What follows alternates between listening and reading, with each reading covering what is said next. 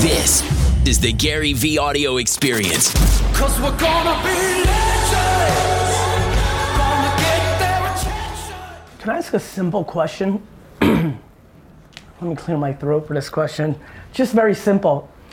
How many more videos, how many more quotes on Instagram, how many more keynotes, podcasts, how much more fucking content do you need to consume to understand that looking back, that dwelling, that pondering, that what the fuck could have been, the what ifing, that all that shit is garbage, it's ROI negative. There's literally, like, can somebody please fucking show up in my life and explain to me that they can go back in time and change shit? Can one fucking person, can somebody pop up right now and actually tell me they went back in time and address something that way? The only fucking way to address the shit that you're not happy about is the shit you're gonna do tomorrow, not what happened yesterday. How would you then balance being ambitious to being patient? How do you? By recognizing you have no choice. I'm pretty undereducated in hindsight, right? I was an extraordinarily poor student, and as I continue to hear things like, you know, there's some amazing thing I saw on social on my feed the other day, like a graffiti artist saying, you know, the creative people that are winning are the kids that got through adulthood without being tainted, right? And I actually think that so much of what I think about just comes from a pure audit. I don't have a preconceived notion when I look at most things. For every Snapchat and Instagram that I won on, I lost on social cam, right? I lost on Plurk. So for everything I get credit for that I did well, there's 18 things I didn't do well that are forgotten because it doesn't matter. I genuinely believe that self-esteem is the ultimate drug in life. There's a very fine line between self-esteem and delusion, but insecurity is a killer. It leads to all the bad shit. This gold standard is ridiculous because it doesn't exist.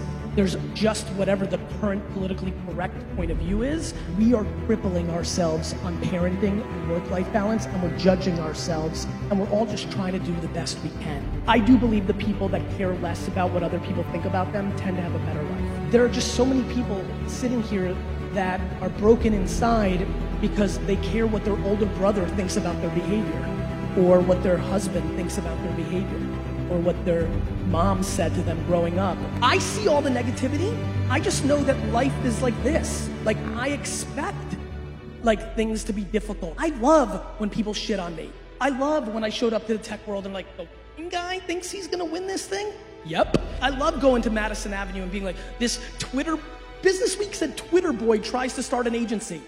I said, fuck yes. Nothing's perfect. We're always gonna have it bad. It's always going to be something. You know, I think a lot of people here need to go and spend more time with 80 and 90-year-olds and ask them what they lived through. I don't give a fuck what anybody else has. I'm focused on my shit.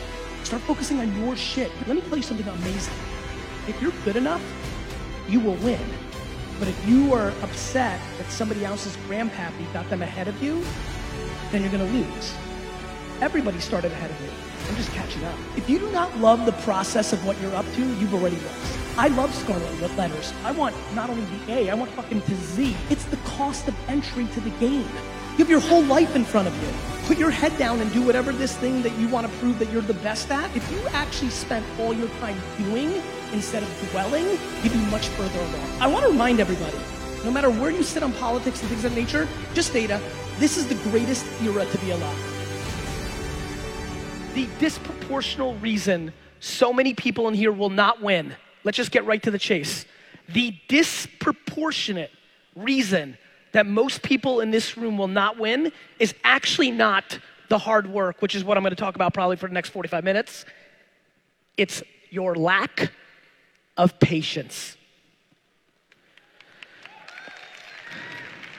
For some unknown reason, when people go into ventures like this and other things, they somehow miraculously think it's gonna happen in 5 minutes. That you're the one person in the world, whatever you guys call your big club and put posters of each other up on, you think you're gonna be in that circle in 5 minutes for some reason, because you're the most charismatic, you figured out some weird system, you've got it.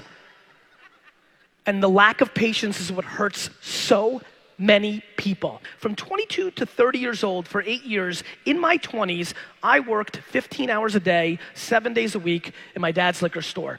Today, with all the things that have happened to me, I get emails on Facebook from friends I went to high school with, often starting with, Gary, you're so lucky. I reply to every single one of them, all of them, with the reply of an opening line. First, Jan, great to see you again. You look great. Kid's super cute. P.S.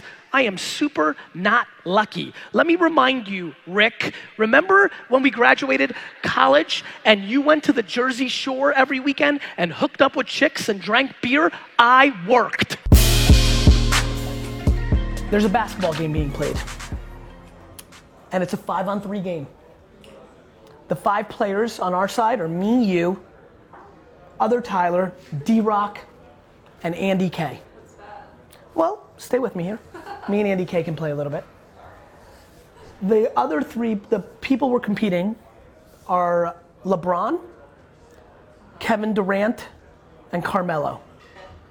To a game of 50, full court, what do you think the score of that game would be? Me, you, other Tyler, Andy, and D-Rock against LeBron, Durant, and Carmelo, and they really tried. To 50, what do you think the score of that game would be? I think that we would lose 3 to 50, but I think Good. 3 points. Okay, very good. Yeah.